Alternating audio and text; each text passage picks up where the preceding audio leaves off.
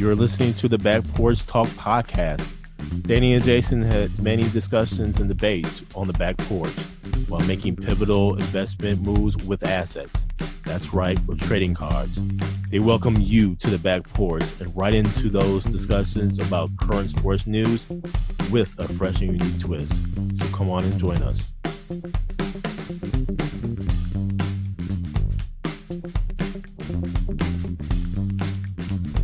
Welcome to the Back Porch Talk podcast. I'm your co-host, Jason. This is your co-host, Danny. And listen, fans, we have a packed show for you today. Going to give you our Week 12 NFL reaction, a little bit of the NBA, a reaction to a couple of news pieces here, and our reaction to the Mike Tyson-Roy Jones fight. We're going to talk a little golf. We're going to talk a little college football. And we have an interesting trade scenario for you. Stay tuned for it, fans. But first to the NFL Week 12 reactions. The Green Bay Packers went ahead and played the Chicago Bears. I would say this was primarily a scrimmage game. There was really nothing to it. It was fun watching. It was fun texting some of my Chicago Bear fans. And it was really cool to go ahead and give some memes to him. Aaron Rodgers threw for only 211 yards, but for 4 touchdown passes. And Mitchell Trubisky went ahead and started. I'll just say this: he had 242 yards, 3 touchdowns, but 2 picks. And I'll say this about his picks. And I like the comment that one of our favorite Green Bay Packer players said after a Chicago Bears game, and that was none other than future Hall of Famer Charles Woodson. And at the time, he was talking about Jay Cutler, and he said, "We know Jay. Jay is going to throw us the ball." And I would say this: we know Mitch. Mitch is going to throw us the ball. He did with these 2 picks, and so I would say this was none other than a scrimmage game. But I will say this, and some sneaky moves by the Green Bay Packers is not really being talked about at this particular moment in time. And I'll just say that the Green Bay Packers went ahead and actually got Tavon Austin. They picked him up from just the wire here, and really interesting move. Not only did they get Tavon Austin, but they got a lineman, defensive lineman, Anthony Rush. And so I thought these were some very sneaky moves by the Green Bay Packers. And let me just say this about Tavon Austin. I did a little research on Tavon Austin. Drafted in 2013. Surprisingly enough, his 40 speed was very fast. And quick. Is very quick, man. And I was very happy to see this move by the Green Bay Packers.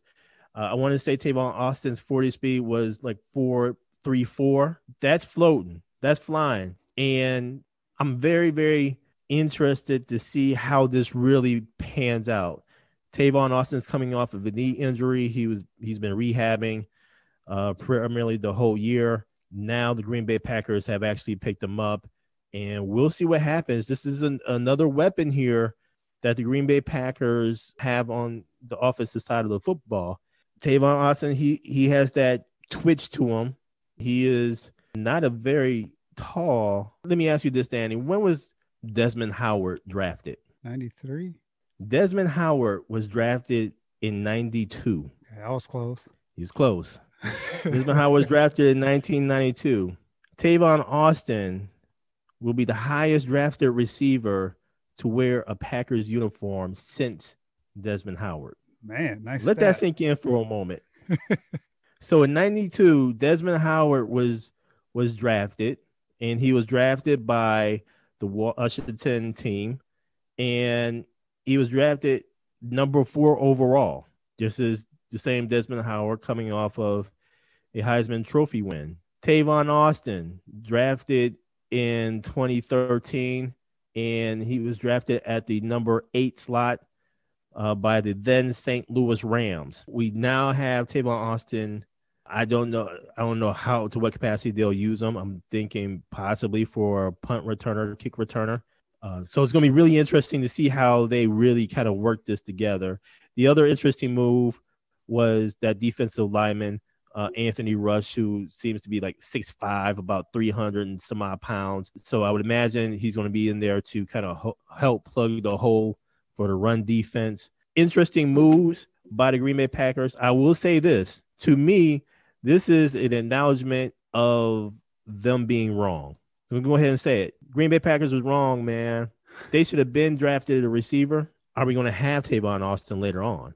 He can move on to another team. Why not just go ahead and draft, quote unquote, draft a Tavon Austin, and you can have that person for 3-4 years under contract. I mean, we got a speedy guy, and you know me, Danny, throughout, I've been clamoring for a wide receiver, a fast wide receiver, and really spread the defenses, and this may be it right here. So we'll see what happens. I think this is for the playoff push. Interesting, sneaky moves. So that's my take on the NFL so far. What about you, Danny? So, Jason, win number 4 under the belt for my Atlanta Falcons. Took down the Las Vegas Raiders 43-6.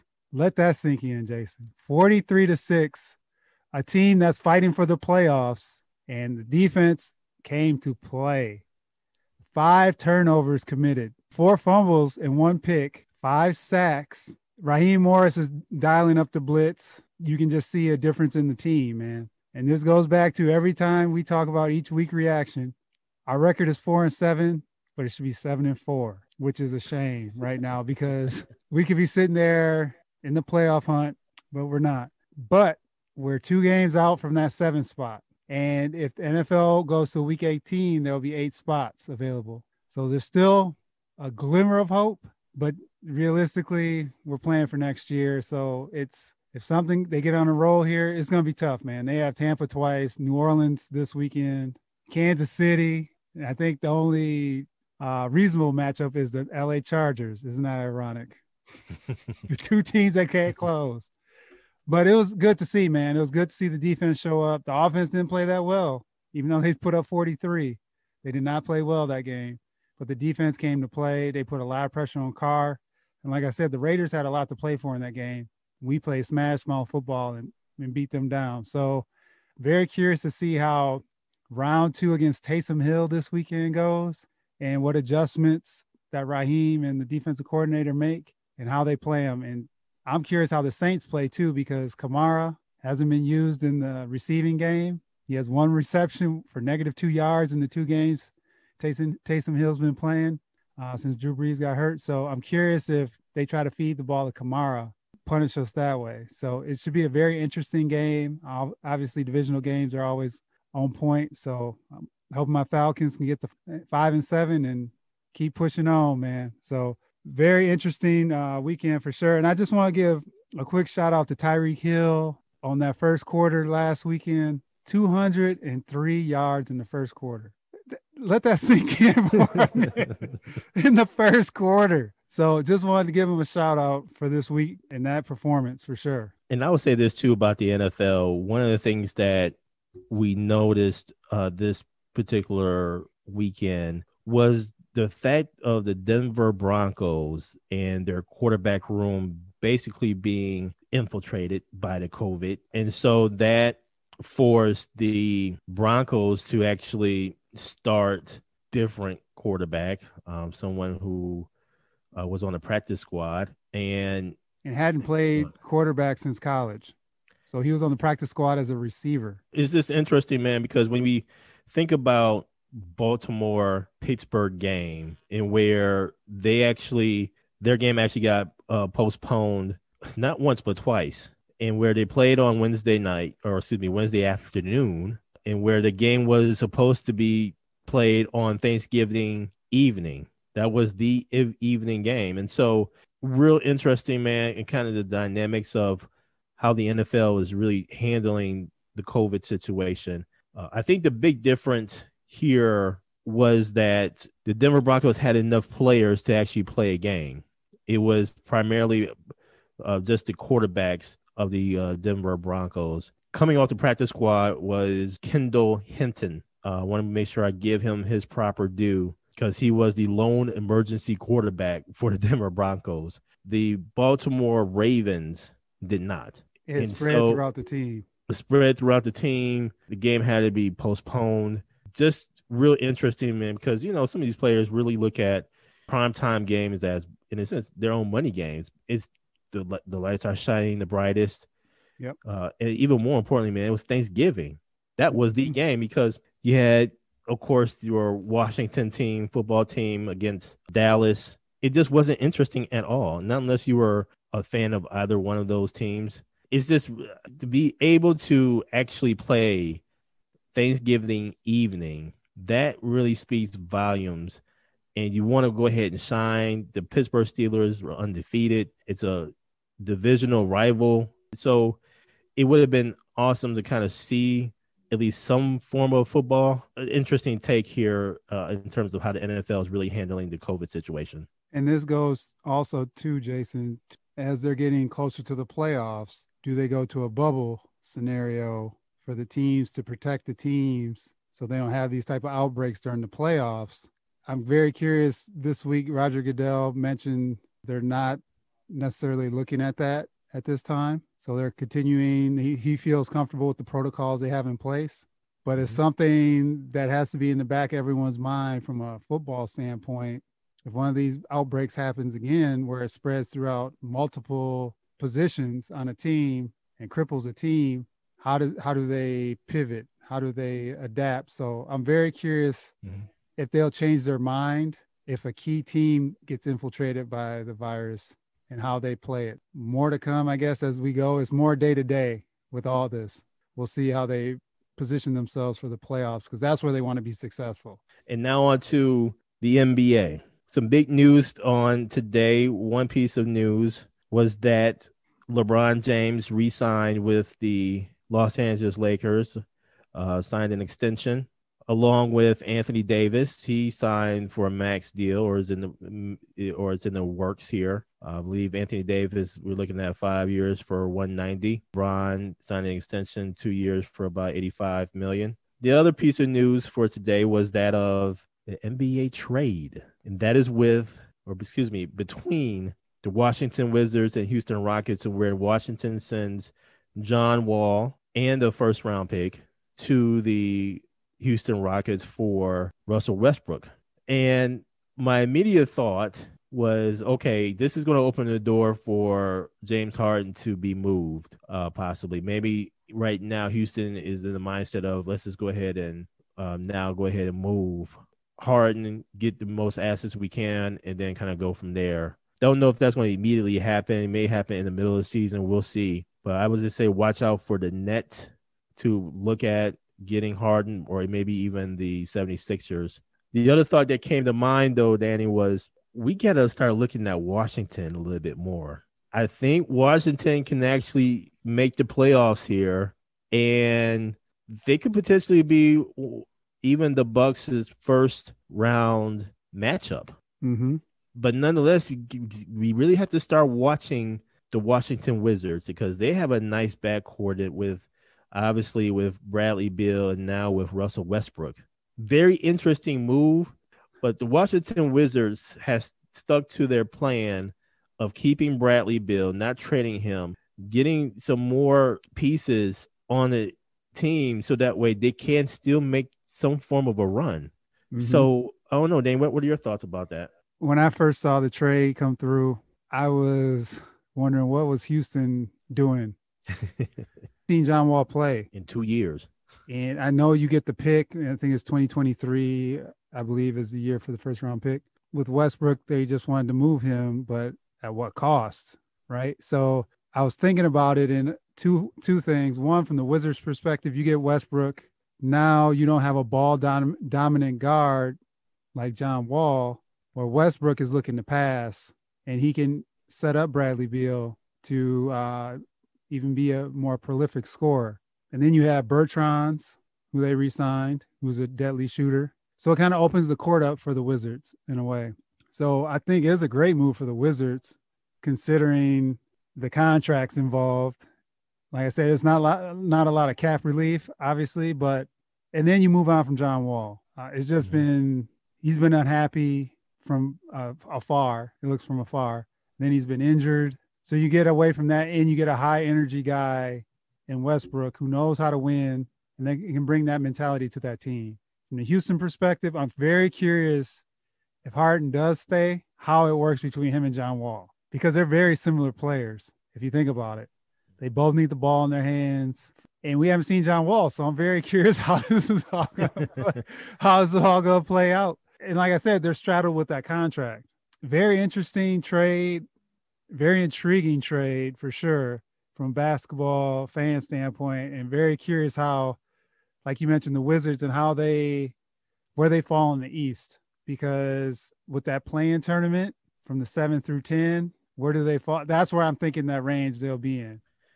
Yeah, I agree. And yeah, it's going to be interesting because, again, the season is only going to be 72 games. Yep. So it's going to be very competitive. Just an interesting thought here. As I was looking at the rosters and all, let me ask you this, Danny. Yep. So there's been obviously discussions about the combination of Bradley Beal and John Wall, how they may or may not have gotten along, etc. In looking at the contracts, John Wall is going to make $41.2 million this year. Russell is actually going to make $41.3 million this year. So the contracts are actually kind of close.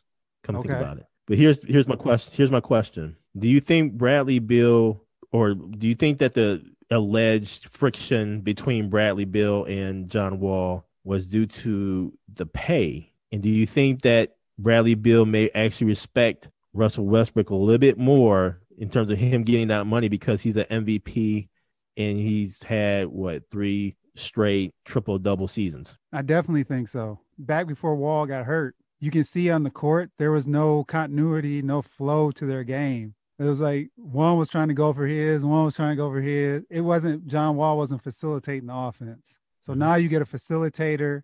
And like I said, too, the other thing that's very key here is, knock on wood, Westbrook doesn't miss games. He comes in, he plays hard. And I think that's something that franchise needs, is someone who walked through those doors and command respect, but is a great teammate. He's not coming out outwardly going at guys. He's, from what has been reported, you can see on the court, he's going all out. And John Wall is not that type of player. Not to say he's lazy or anything. I'm just saying he's not that type of player. Westbrook is unique that way.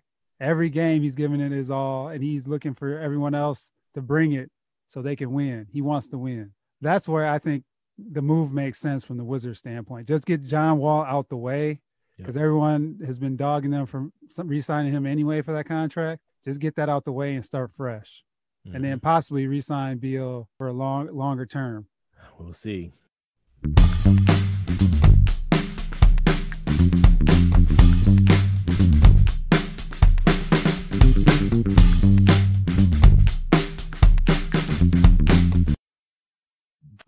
And now the Mike Tyson Roy Jones fight. This was just very intriguing, very interesting, and very entertaining. And let me just say that it was good to see some boxing greats in the actual ring to go at it in this particular charity event, exhibition fight. And let me just say this, Danny, I saw this fight. We did a show on this before. Remember seeing the highlights of Tyson training, and I immediately said, Roy, please don't fight. I did not want Roy to get hurt, because what I saw Tyson do in shadow boxing and just in his training, I was like, oh Lord, please don't let him hurt Roy Jones, man. Because after seeing Roy Jones get knocked out a few times, him being put to sleep, I was like, please do not let Roy Jones or even Tyson get hurt. And so in looking at this fight, man, and it was really interesting. The actual fight, first of all, it took forever to get to the fight. And in between each fight, there was some performance, and they obviously had to clean the boxing ring in where they wiped down all of the ropes, and they had like a fogger machine to kind of go to sanitize the area, obviously being very cautious of the COVID COVID-19 virus. But when they finally got to the fight, and trust me, I'm coming back to the Nate Robinson fiasco. Uh-oh. But in watching the fight, man, first of all, it was not a draw. No. Tyson won that fight. Tyson looked good, man. I mean, physically, he was physically fit. He was ready to go. There was a couple of times in where I was like, man, if Tyson would have connected on a couple of punches, it would have been night for Roy. Totally agree with that, Jason. Tyson got in a lot of great body shots, and I just remember seeing Roy at the end of each round going back to his corner and breathing heavily because those body blows was just, man, it's a whole lot. It's a whole lot of grabbing by Roy, but Roy, surprisingly, he kept pushing forward. He made it competitive. He grabbed a lot, but I still don't see him actually winning the fight. I saw Tyson winning the fight. So I thought it was interesting, and I could see them actually doing this again, especially with the money that is involved. I believe Tyson made about $10 million off of this, $3 million by Roy. I think a good portion of the proceeds, though, will go to various initiatives. I think one being to help former boxers who are struggling. I think that was for a good cause. And I think this is Tyson's actual league. We'll see what happens in the future. How about you, Danny? Yes, Jason, I agree, man. I thought it was very entertaining. Obviously, Snoop commentating had its own spin to it. And I must admit, even though that break was long, man, Snoop came back with some cuts. So he at least was filling the time pretty well. And like you said, when we talked about this a couple months ago, my thought was if Roy can hang on past the second round, he had a chance. He was going to stick around the whole fight. And like you said, every time Mike went to fire up a punch, I was like, please, Roy Jones Jr., please get out the way. Because if you get hit by that, it is over. But he was good about it. And you could still see Roy had a little movement left where he could avoid some of those punches. He took a lot of body blows, but yeah, man, I thought Tyson won for sure. And one of the funniest quotes I saw was from Roy Jones Jr. And he said, I wear draws. I don't do draws. And that had me rolling too. But it'll be curious to see now how Mike, like with Vander, they're rumored that Vander Holyfield may participate, and who else they can get involved, because Mike Tyson is a draw. I was so excited. We haven't seen him fight since 2005, right? But every time he comes in that ring and you look at him, it's just, he's so intense. I'm Roy Jones Jr. I'm looking at this dog, looking at him like, oh man, what did I sign up for? Man, looking, man, real quickly. Yeah. I started really getting hyped when Mike walked in because he was in his all black. I was wondering, I was hoping, I was like, man, he's got to be in his all black, man. He's got to be. And when he walked out, I was like, man, here we go. Yeah, man. And like you said, Tyson was in really good shape and Roy was actually in decent shape too. So it was good to see that, where it wasn't sloppy, and Triller put on a great performance overall, besides the length of time between the fight, which, like you said, they had to sanitize, but dang, people had to go to bed. All in all, I think it ended up being really a great event from a Tyson Roy Jones perspective. Now, I know you want to hit on Mr. Nate Robinson. Look here, man. Let me just say, and one thing to keep in mind, too, the Roy Jones-Tyson fight, there were 2-minute rounds, 8 rounds. The Nate Robinson, and I forgot the other gentleman's name. Jake Paul. There you go. Their fight was, 6 rounds, but 2 minutes. Let me just say this, man. When I heard that it was Nate Robinson's first fight, professional fight, I was like, oh, okay, well, chances are he's been training pretty well, getting ready for it. He's a good athlete. Pretty certain he can be trained for boxing. When the first round happened, I was like, I kept telling my dad, because we were watching at the same time. I was like, Dad, why is Nate Robinson, why does he keep running at him? And he would run at him, throw some punches, get blown up a little bit, grab, and then they break. And then he starts running at him again, kind of go through the same sequence, the same process, if you will.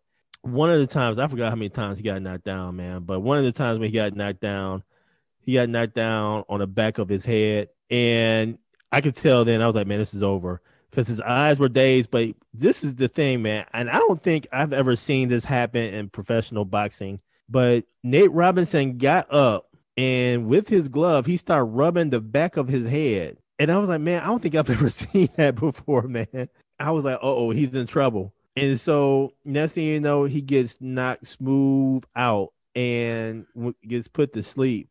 And at that point in time, I was like, man, I just hope he's okay. I'm hoping he can get back up. This ain't funny anymore because, obviously his health and mental Yes.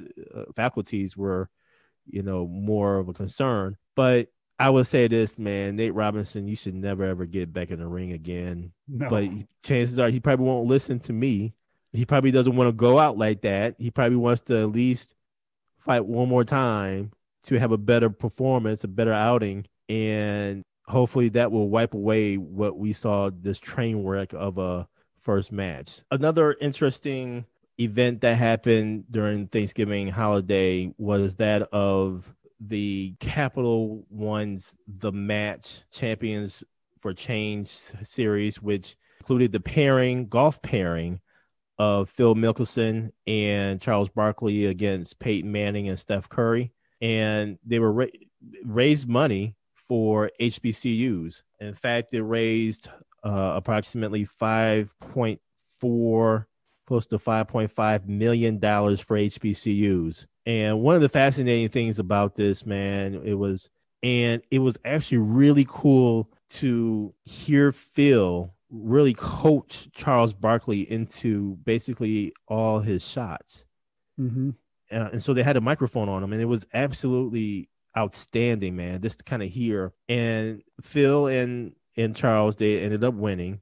And I remember throughout, Steph Curry was basically mentioning how much he was actually noticing the coaching and listening to Phil Mickelson's coaching, things of that nature. And I'll just say this, man, I think what they have at, during the Thanksgiving holiday, the match, golf pairings and everything, I think this is fantastic. I think that they have a winner here, a very good annual event that could give back to multiple organizations, have fun, possibly got some great ratings, but got some great coaching from Phil Mickelson. If they don't have Phil in these, it's going to be very hard to replace him, not unless there's another type of golfer who can coach like Phil. Great event to HBCUs, and I know that Florida A&M University, my alma mater, received some funds from this, and so we are very grateful. Looking forward to many, many more of these challenges. One thing to that, Jason, it also is promoting golf in sports journalism programs as well at the HBCUs. So it's just encouraging students at HBCUs to know that this is going to be available and they're trying to build the program. Kudos to the match and Champions for Change. And like you said, this is a great event and what their movement is about. So kudos to them. The other interesting thing that we witnessed during this Thanksgiving holiday weekend, and I'll always look forward to this, man. Just every Saturday after Thanksgiving is rivalry week. I have to say, man, this weekend absolutely sucked. There were way too many cancellations. The matchups just wasn't altogether there. And even this weekend, this upcoming weekend, there are more cancellations. And I think college football has possibly an upcoming issue. I think there may be some kind of controversy in where who's going to actually play in some conference championships because they haven't played enough games, possibly who's going to be in the college football playoffs, again, because they haven't played enough games. This is just a full-blown mess, man. And I'm really hoping that obviously the student athletes don't get sick or don't get caught up with COVID-19. But it's going to be interesting to see if they do get caught with COVID-19, what student athlete got it COVID-19, because they could be a starting quarterback that could really mess up, obviously, the matchups and everything. I agree with that, Jason. I think, too, like you said, it's going to be interesting how they pick the top four coming up. And how many games can you get in these next 2 weeks because I think they pick on the 19th, the top 4. So it's going to be the eye test, of course, because you can't base it on a same number of games or competitive balance. It's so you look at one team is Ohio State. Are they going to be on the outside looking in just based on how many games they played? And shoot, even this weekend, they play, I think, Michigan State. Are they going to even get past Michigan State because a lot of their players may be down? So how does that impact them? And they haven't had a great showing either to date. So they haven't been dominating like some of the other teams. So they may be on the outside looking in. So I'm curious not only with how this goes, but just the top 4 and who they end up going with. So there's still 2 weeks, and these teams are going to try to jam these games in. But how do they do it? And does Michigan pull the ultimate rug from underneath Ohio State and not play next week because they may not be able to field the team? That's true. So then that also impacts Ohio State as well. Mm-hmm. Agreed there.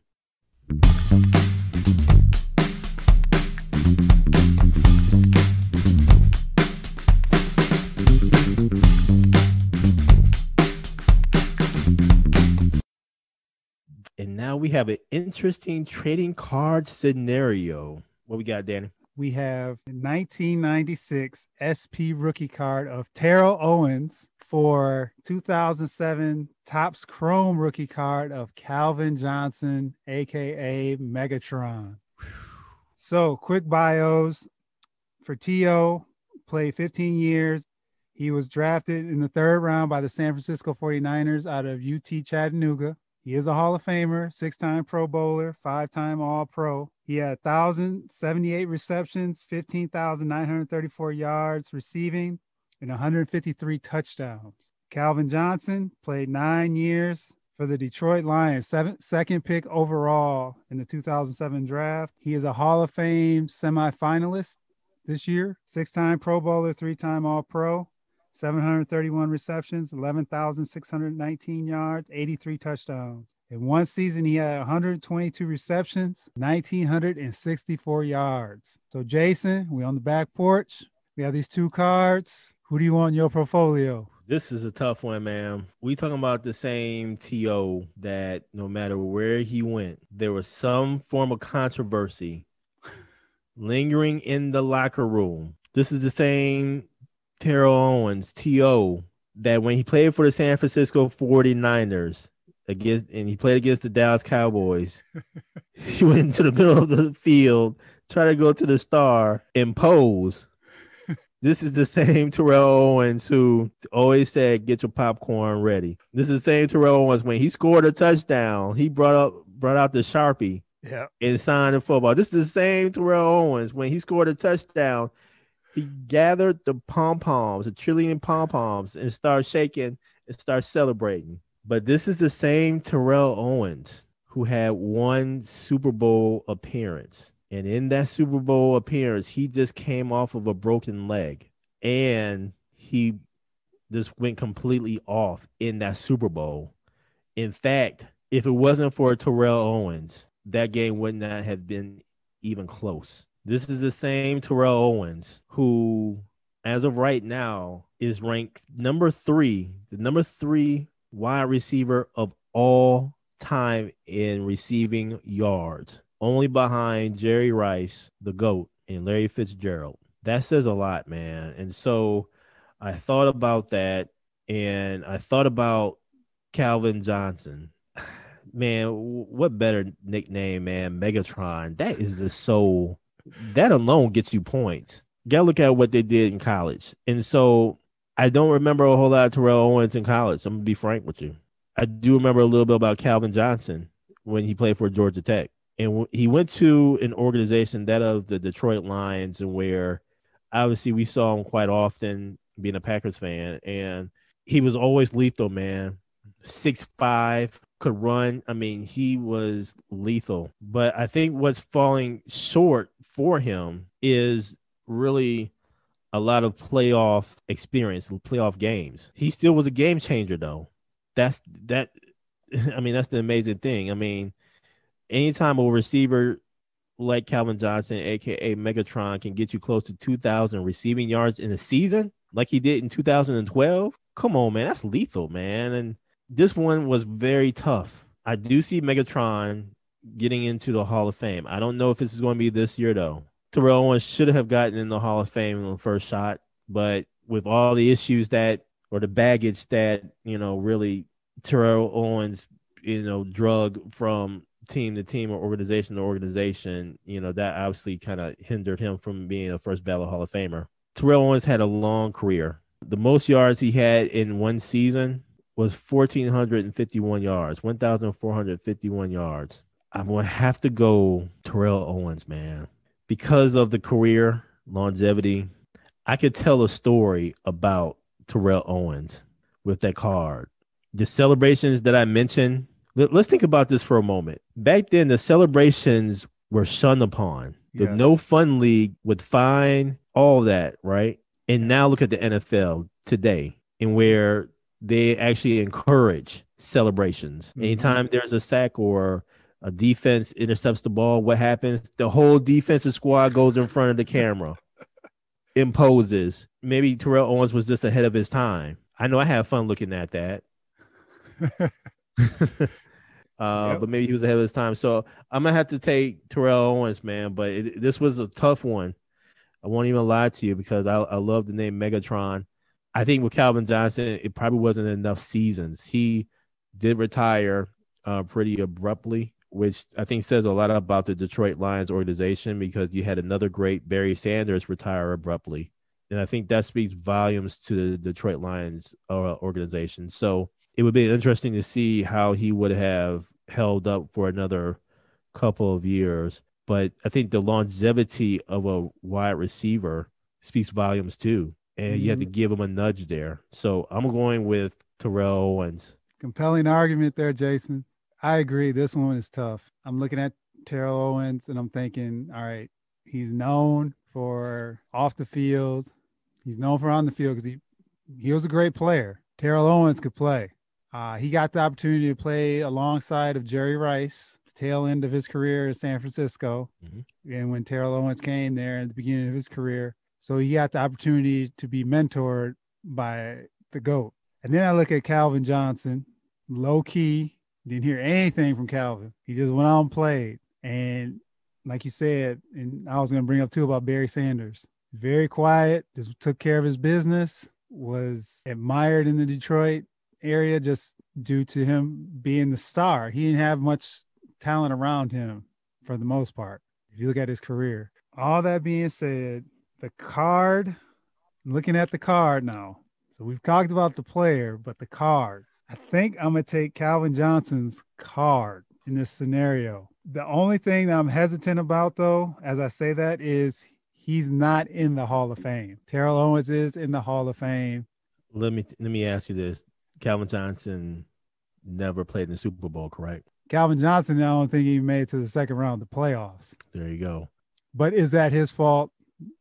I blame it on Detroit, the organization's fault, where they didn't have enough talent around him where they couldn't advance. Okay, I think it's the Detroit stigma that got Calvin. But the card itself, I want that card. All right, fans. Who you got? Thank you for joining us at Back Porch Talk Podcast.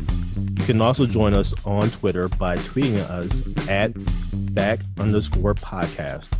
For more information, you can go to our website, which is backporchtalkpodcast.com. You can also email us at backporchtalkpodcast@gmail.com. Again, thank you for joining us, and remember that there's enough hate in the world, so go ahead and spread a little love.